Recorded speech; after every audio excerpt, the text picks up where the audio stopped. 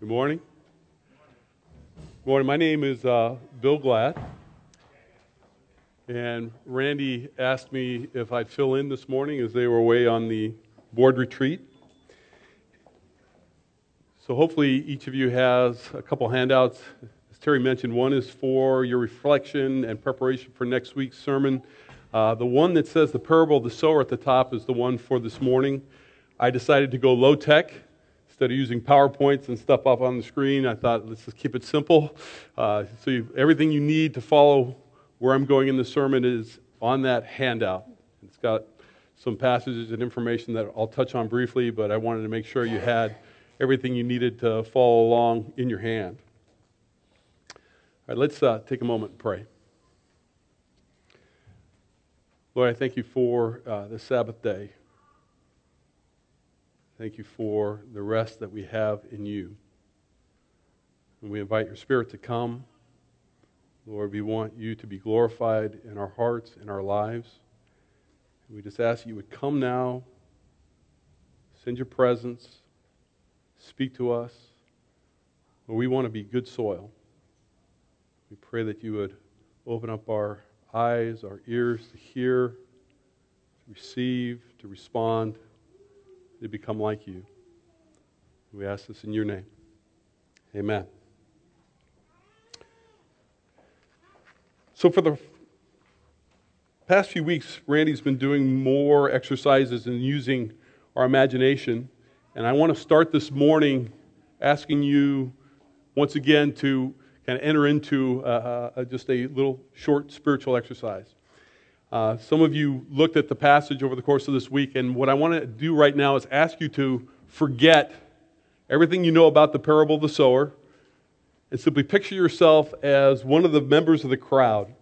So if you will, just take a moment, close your eyes, relax,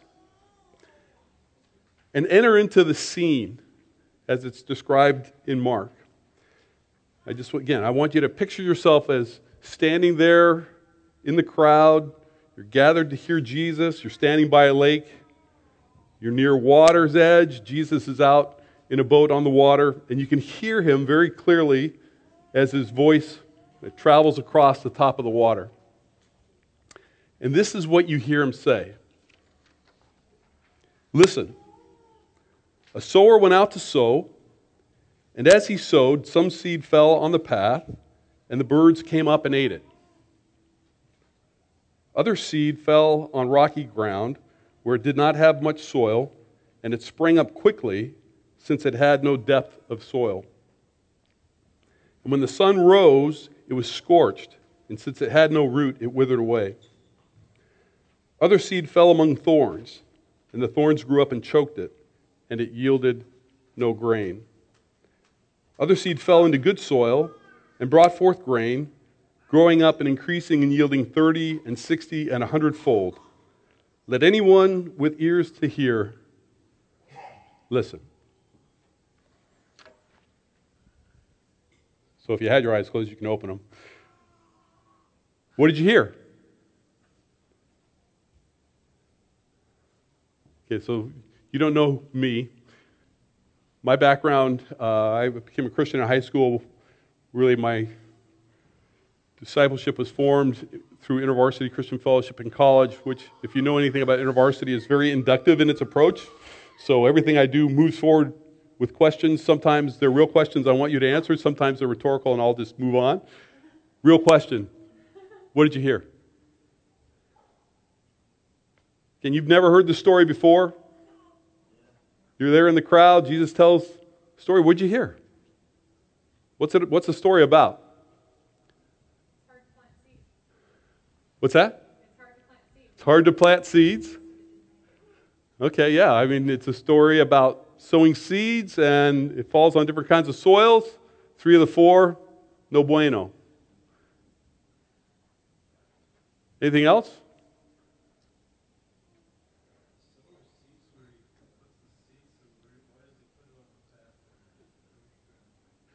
Okay, so this was actually pretty typical in that culture. They would sow first and then plow the seed under. So they're fairly indiscriminate. They would just, they had a sack of seeds on their hip, and they'd grab it, and they'd just throw it, and then they'd plow it under. So seed just kind of got scattered randomly. Sounds inefficient, but that's how they did it. So it's a story about farming. It's a story about wanting to see something grow, something get harvested. Is the story important? Okay, why do you think the story is important? Okay, you've already listened. You're giving me the explanation now. You're on the crowd.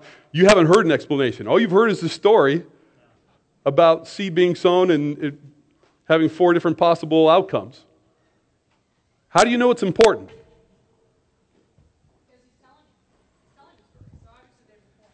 Okay, there's a point, and what is he? It's in. Look at the. Well, actually, it's not on your handout. But how did the story begin and end? It starts with the exhortation, listen. And then it ends with, if you've got ears to hear, listen. So Jesus bookends this parable by saying, hey, this is important. Listen, pay attention. You've got ears to hear. This is something you need to understand. Now let's continue reading in our passage. So now if you look at your handout, I'm under section 2, reading from Mark chapter 4, verses 10 to 13. When Jesus was alone, those who were around him along with the 12 asked him about the parables. And he said to them, to you has been given the secret of the kingdom of God. But for those outside, everything comes in parables, in order that they may indeed look, but not perceive, and may indeed listen, but not understand, so that they may not turn again and be forgiven. And he said to them, do you not understand this parable? Then how will you understand all the parables?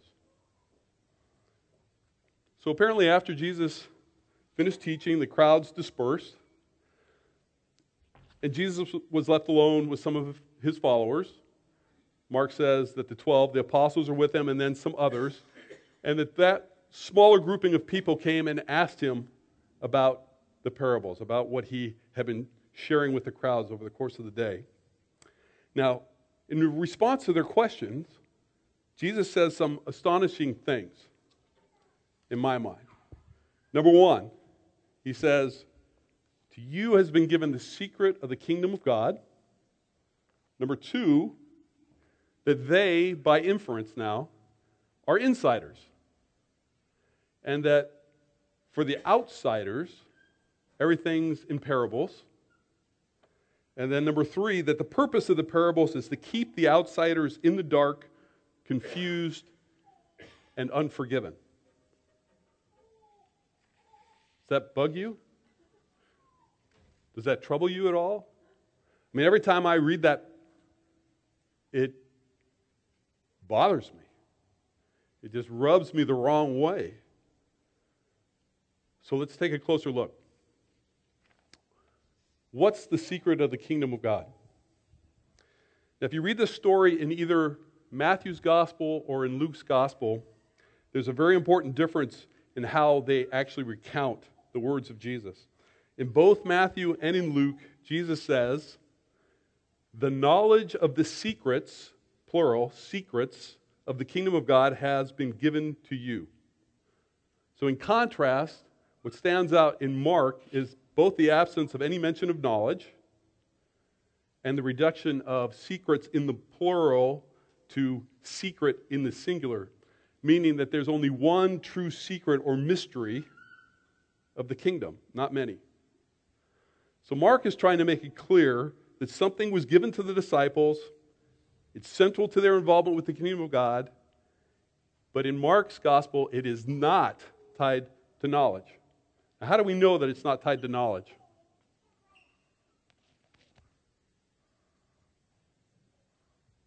How do we know that? I mean, they have the secret of the kingdom of God, but how do we know it's not tied to knowledge? Let me ask the second question. What's the difference between the insiders and outsiders at this point in time? Do the insiders understand the parable? Do the insiders at this point understand the parable? No. So what's the difference between the insiders and the outsiders? It's not knowledge. It's not understanding at this point. What's the difference? Okay, relationship. Say more. Well, and they think that even though they don't understand what the point of that parable was, that it was important enough that it's worth coming and asking. Right? So the only difference between the insiders and outsiders at this point is that the outsiders left and the insiders came and said, hey, what was that about? What's the point of that story? So both the insiders and outsiders don't understand Jesus' parable. And in fact, in verse 13, Jesus asked them directly, do you not understand this parable? And the obvious answer is, nope, we don't. Right? Now, if you are in a class, and I'm assuming we've all been in school, whether elementary, middle school, high school, college, and you don't understand what the teacher's saying, what's the best way to get clarification? Excuse me, I didn't understand what you just said, right?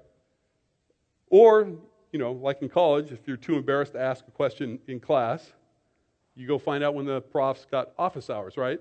And you ask them in person. Why would you not do this? I can think of several different reasons. The first one would be, and now I'm just speaking for guys, you're a guy and you don't want others to know that you don't know. Right? I can't speak for the girls, but gals, do you ever feel like you want to escape the embarrassment of looking silly or like you don't understand something? So sometimes it's just out of avoiding embarrassment that we don't ask. But there's other times, and this has been true for me, where I just don't care. I've been in classes where the material to me just is like, okay, I'm spending the money to get credits, but I don't care. This is just unimportant to me. I'm not going to pursue it any further. Or third, that you think the professor is kind of a doofus. Right? That they just don't know what they're talking about. Have you ever had a professor you think, okay, this person should not be teaching this class. They don't know what they're doing. I'm not going to ask them any questions because I just don't think what they're going to say is going to be of any importance. So insiders, going back to the parable now, who've been given the secret of the kingdom, are people who think Jesus is not a goof, but actually central to the presence of the kingdom of God on earth, and that what he's saying is of absolute, and by that I mean life and death, importance. Outsiders, not so much. Does that seem right? So the $64,000 question then is, why does Jesus teach in parables?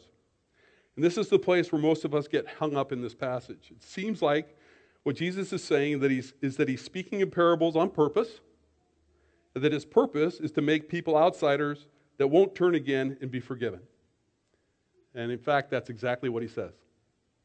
So there's no way around it. And this troubles us. It just bugs us. Why? We just celebrated communion. What are we celebrating in communion? That Jesus came, God so loved the world, gave his life that we might be forgiven. And now he's saying he's teaching a parable so that these guys won't understand, they won't turn, and they won't be forgiven. That's just crazy. It's crazy talk. So let's see if we can put the parable in context. Now, to help us understand, and this is where the stuff that's on your handout is important. To help us understand why he's speaking in parables, Jesus alludes to the Old Testament verse found in Isaiah 6, verses 9 and 10. If you know that verse, which is the one he's quoting, and you read through the book of Isaiah, you'll understand that it's really thematic for that whole book. And if you look at your handout, you'll see a couple of passages. The first is from Isaiah chapter 5. It's actually a pretty well-known analogy. It's where God's making his case against the nation of Israel. He's saying, look, I planted a vineyard. I did everything you could possibly do for the vineyard. I'm looking for fruit. And when I get there, what do I find? wild grapes. I mean, it's not, I did everything I possibly could. I'm looking for growth. I'm looking for a harvest. And what do I get? Nothing.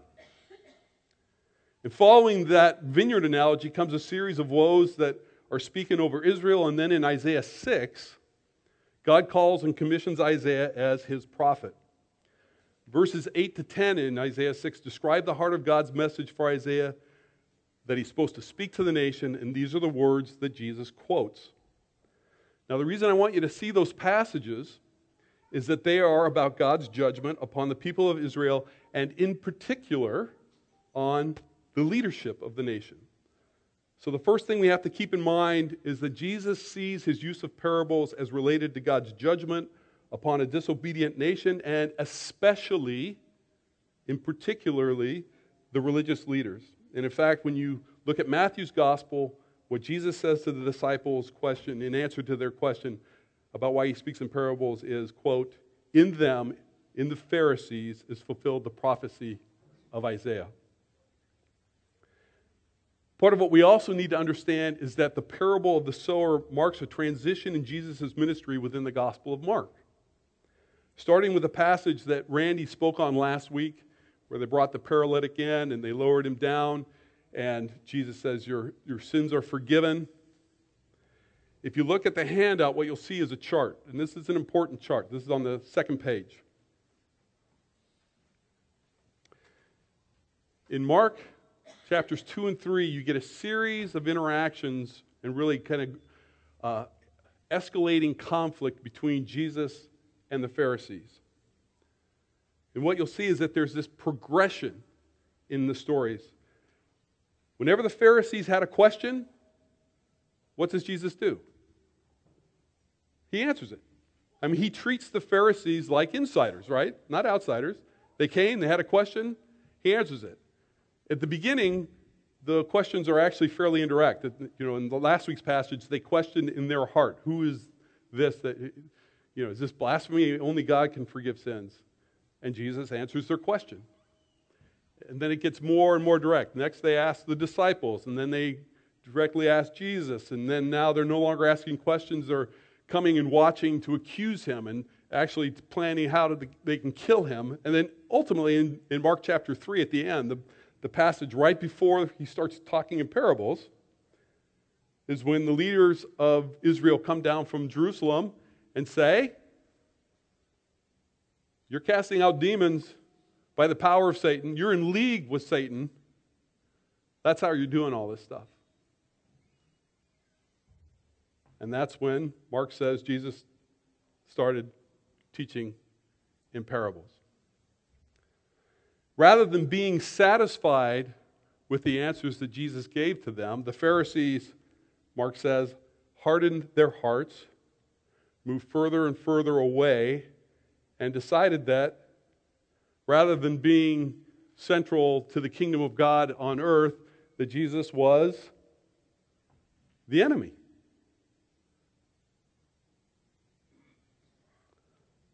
Now, in contrast, the disciples are insiders because they understand Jesus is the king of the kingdom. I mean, in the Gospels, the main question all the way along is, who is Jesus? And everything depends on how you answer that question. Your spiritual trajectory is one way or the other. But let me ask you this, just to bring closure. As a teaching tool, do parables clarify or confuse? Clarify, right? By and large, analogies, similes, metaphors are great ways to help people understand things. C.S. Lewis is one of my favorite authors, and the reason I like C.S. Lewis is that he has such a great ability to say, hey, it's like this. And then he'll come up with some metaphor or analogy, and you're like, the light bulb goes on. When is a parable not very helpful? Why is the parable of the sower not very helpful? Because Jesus never says like this. He never tells you the point of the story. Right? In every other instance, when you look at the parables, Jesus says, hey, the kingdom of God is like this. Greed's a problem. Let me tell you a story about greed. Or Prayer is important. Let me tell you a story about why prayer is important, right? But in the parable of the sower, you just hear a story about farming, and he doesn't tell you why that's important. You don't find that out unless you come and ask. So parables are powerful teaching tools, as long as we know what the analogy is meant to illustrate.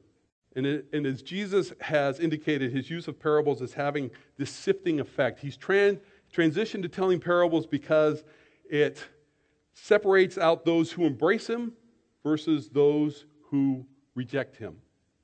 So let's continue reading the passage and get Jesus' explanation of what it's all about. So now this is section 3, Mark 4, verses 14 to 20. The sower sows the word. These are the ones on the path where the word is sown. When they hear, Satan immediately comes and takes away the word that is sown in them. And these are the ones sown on rocky ground. When they hear the word, they immediately receive it with joy. But they have no root and endure only for a while. Then, when trouble or persecution arises on account of the word, immediately they fall away. And others are those sown among the thorns. These are the ones who hear the word, but the cares of the world and the lure of wealth and the desire for other things come in and choke the word, and it yields nothing. And these are the ones sown on the good soil. They hear the word and accept it and bear fruit 30 and 60 and 100-fold. So as Jesus explains the parable, what we begin to understand is that the parable is about what's happening when Jesus tells parables. That makes sense? It's a meta parable. It's a parable about parables. That makes sense? That's why I love this passage, because I love parables, and this tells why the parables are so important. Is Jesus is out on the boat, on the lake. He's like a farmer who's sowing seeds. His words are seeds. And the people in the crowd are these different kinds of soils. And so the seed is being dispersed widely, but it's falling on different kinds of ears. Some people, like the Pharisees, right? They're going to hear the words, but because they've hardened their hearts towards Jesus, it's just going to bounce right off, and Satan just comes and scoops it up. No fruit, no growth. Right? Others will hear the words of Jesus happily, right? But really their perception of Jesus is that he's a kind of a miracle-working good guy. Not necessarily sure ultimately of who he is. Might have a problem with the fact that he claims to have the power to, or the authority to forgive sins. But they're happy in the moment until persecution comes. I mean, when the leadership in Jerusalem begins to turn up the heat, where do they go? Okay, that's not for me. I'm ready to move on. That's the second kind of soil. The third kind of soil are those who hear Jesus' word, but it creates a little bit of an inner conflict for them. I mean, they hear what he's saying, but they realize that if they take him seriously, it's going to sidetrack them a little bit from some of their personal hopes and dreams. Maybe hope for wealth, comfortable life, social status, something along those lines. It's only the last group, the good soil, that hears Jesus' words, sees their importance, takes them to heart, begins to act on them, with the result that it actually grows and bears fruit. Now, this is one of the sources for the church's classic understanding that every believer has to be aware of three distinct threats to their discipleship. I don't know if you've heard or thought of these categories before. If you read Paul's letter to the Ephesians in chapter 2, he says, we are in bondage to Satan, the world, and to the flesh. You see that those are the same three categories here? Satan, persecution, kind of the oppressive structures of the world around us, and our own evil desires of our heart for wealth, comfort, greed. Those are the threats to a growing, fruitful life with Christ. Now, the point of the parable, in my mind, is that it's the soil that determines the outcome, not the seed. In fact, I titled it The Parable of the Sower because that's what the NRSV does. But there's a lot of Bibles that will actually title it The Parable of the Soils, which I think is actually more appropriate, more accurate. It's the same seed given to everyone. It's not a matter of the seed. It's a matter of how it's heard, how it's received, how it's responded to. What's the secret of the kingdom of God? It's not knowledge or understanding. The secret of the kingdom of God is, what's the difference between insiders and outsiders? Yeah, they think Jesus is important. They think what he's saying is important. It's life and death. They come. If they don't understand, they ask, and they respond.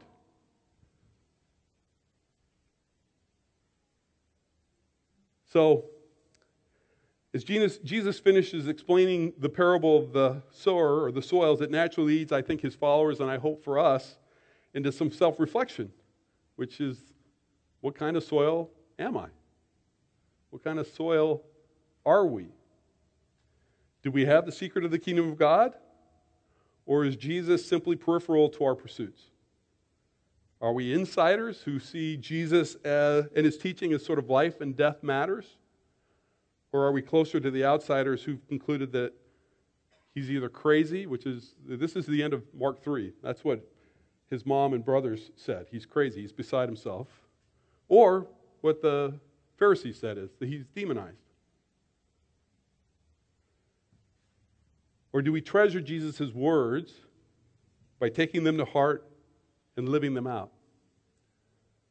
I just take a moment and reflect. Just think, where do I fit in terms of these descriptions of the soil? What kind of soil might you be right now? I mean, things change over time. It's a dynamic thing. It never stays the same.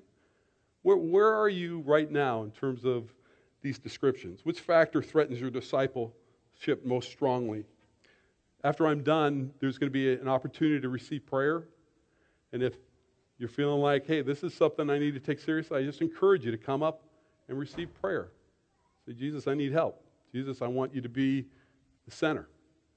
I know you are the king of the kingdom, and that my life and health and well-being is tied to my responsiveness to you. Now, I want to finish up by looking at one more short parable that Jesus tells that I think will help tie things together. So this is section 4 now in your handout. I'm reading from Mark chapter 4, verses 21 to 25. So Jesus said to them, "Is a lamp brought in to be put under the bushel basket or under the bed, and not on the lampstand? For there is nothing hidden except to be disclosed, nor is anything secret except to come to light. Let anyone with ears to hear listen." Sound familiar? And he said to them, "Pay attention to what you hear. The measure you give will be the measure you get, and still more will be given to you. For to those who have, more will be given, and from those who have nothing, even what they have will be taken away." Now, in my mind, this parable clearly relates back to the parable of the sower and to the purpose of the parables in general. Again, the thing that troubles us the most is Jesus' quote of Isaiah 6, 9 and 10. I mean, it just bothers us that, would it really be possible that he would start talking in parables in order to have this sifting effect? Is it really God's intention to make things confusing or hidden? I actually think parables were an act of mercy. It gives people a chance to actually think about, if you're fascinated by parable, you begin to ruminate on it, I think it gives you an opportunity to say, oh, let me think about that, rather than just react and reject, which is what the Pharisees were doing. But this follow-up is important because in verses 21 to 23, Jesus makes it clear that everything he says is ultimately for the purpose of revealing truth and bringing things into the light, right? I mean, you get the feeling like parables are there to confuse and keep things in the dark. He says, no. Everything I'm saying, if it's confusing and hidden now, that's temporary. Ultimately, everything is going to be brought out into the light. Nothing is going to remain in the dark. Don't get the wrong idea. And then he goes on in verses 24 and 25 to say something that also seems, I think, a bit unfair. I mean, how many of you are rubbed the wrong way by this? The measure you give will be the measure you get, and still more will be given to you. To those who have, more will be given, and from those who have nothing, even what they have will be taken away. Does that sound good? Even if you don't, those who don't, even what they have is going to be taken away. That just, ugh. I don't like the feel of that. Yeah, Alice. Use it or lose it. Amen. What do you mean by that? Well, if you have it and you don't use it, you don't have it. So it'll dissipate, it'll be gone. It won't be there as a resource when you need it. It means walking and living in that path. Yeah, I don't hear this as a statement of judgment. I hear this as a description of reality, sort of like what you're describing. And again, to me the question is, the measure you give of what? Say, the measure you give of yourself. The measure, what did you say? Wealth, of responsiveness. Again, everything has to do with the secret of the kingdom, how we respond. The measure you give of responsiveness, of coming and asking, of taking what he says seriously, welcoming it in and acting upon it, is the measure you get, and still more will be given to you. Is that what happened for the insiders? Isn't it interesting? Those who came and asked him, they get an explanation of the parable, and he starts telling them some more parables. I mean, this is just the first of several more. The measure you give will be the measure you get, and still more will be given to you. To those who have not, for the outsiders, who, the crowd disperses, they leave. What do they have at the end of that? They got a story about farming that everybody knew already. Yeah, I know that. They have no idea what that story is about, right? So even what they have it goes away. Seems unfair, but it's just a description of reality. It's actually, to me, it's a central spiritual dynamic concept that we have to understand. It's at the heart of discipleship. It's at the heart of how we become like Jesus. Now here's the kicker. And I've debated whether or not to go here or not. Don't want to get distracted. So in the Greek, what Jesus says is literally, does the lamp come? So the way it's translated in the NRSV is a lamp brought in to be put under a bushel basket, right? So in that culture, everybody had these little clay lamps. Didn't get off a lot of light. They're not like Coleman lanterns, but you'd stick them up on the lab stand. You had to put them up in a high place so that it would give light to the room because they weren't super bright. What would happen if you stuck a lamp like that under a bed or under a bushel? Yeah, it'd probably go out, but it certainly wouldn't give off the light you needed to see something, right? But it sounds like he's just talking generically about lamps. If a lamp brought in. But literally what it says in the Greek is it doesn't use a indefinite article, it uses the definite article. Does the lamp come? And most likely what he's doing is he's referring to himself. Think about John. I am the light of the world. Does the lamp come and get stuck underneath a bushel? Now it's interesting. The Gospel of Mark's confusing because there's a lot of secrecy at first around who Jesus is because they have all kinds of misconceptions about what it means for him to be the Messiah. Even his disciples, he needs time to convince them that he's coming, that he's going to suffer, he's going to die, and after 3 days rise. That was not what they were thinking. So he needs time to change their understanding of who he is and what he's come to accomplish. But ultimately he says, look, I'm not here to be hidden. Nothing about the kingdom is ultimately going to be hidden. It's going to be brought to light. Who I am is going to be clear. I have the authority to forgive sins. I am God incarnate. I am the king of the kingdom.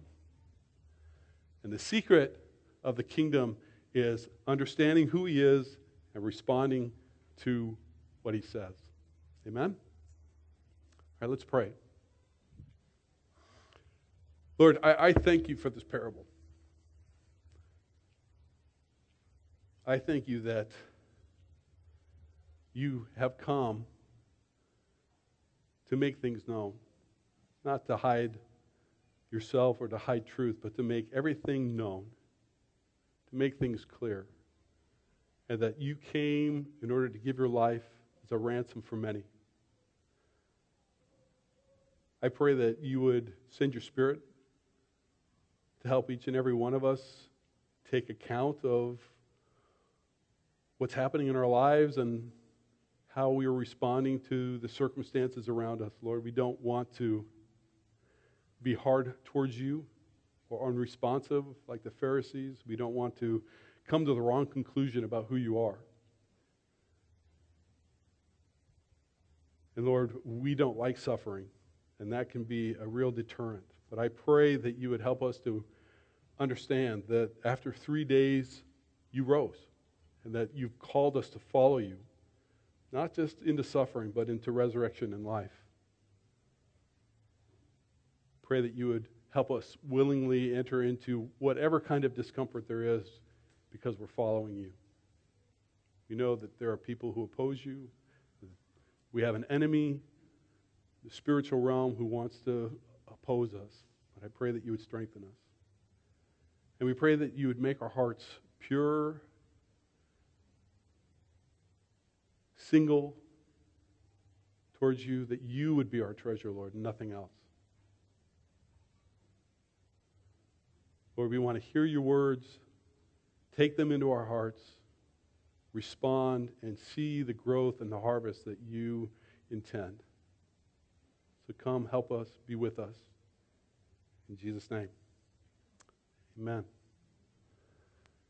So there'll be some people up front who are happy to pray with you. If you have something you'd like to pray about, if anything in this parable touched you, I invite you to come. And if you have anything else, please bring that up as well. All right? Amen.